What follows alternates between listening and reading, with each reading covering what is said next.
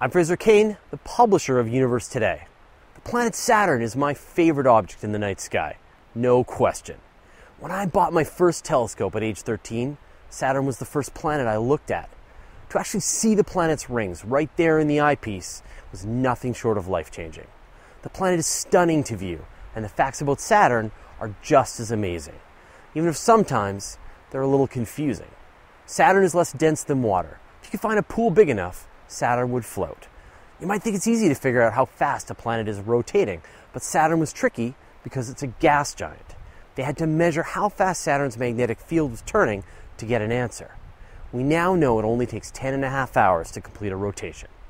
The high speed causes the planet to flatten out to an oblate spheroid, making the distance from the center to the poles only 54,000 kilometers, while the distance to the equator is 60,300 kilometers. That's a difference of 6,300 kilometers. The first person to observe Saturn with a telescope was Galileo. He saw the planet and described strange ears on either side. He thought that there might be moons stuck to the side of the planet. It wasn't until half a century later Huygens used a better telescope and was able to resolve the rings.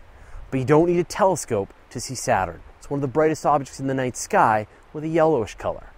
You'll need good binoculars or telescope to make out the rings, though. We're so familiar with the famous images of Saturn captured by spacecraft, it's hard to believe there are only 4 that have made the journey. Pioneer 2, Voyager 1, Voyager 2, and now NASA's Cassini spacecraft. Currently, there are no future missions planned. Saturn goes through seasons just like Earth, and from our perspective, we see the tilt of the rings changing over its 30-year trip around the Sun.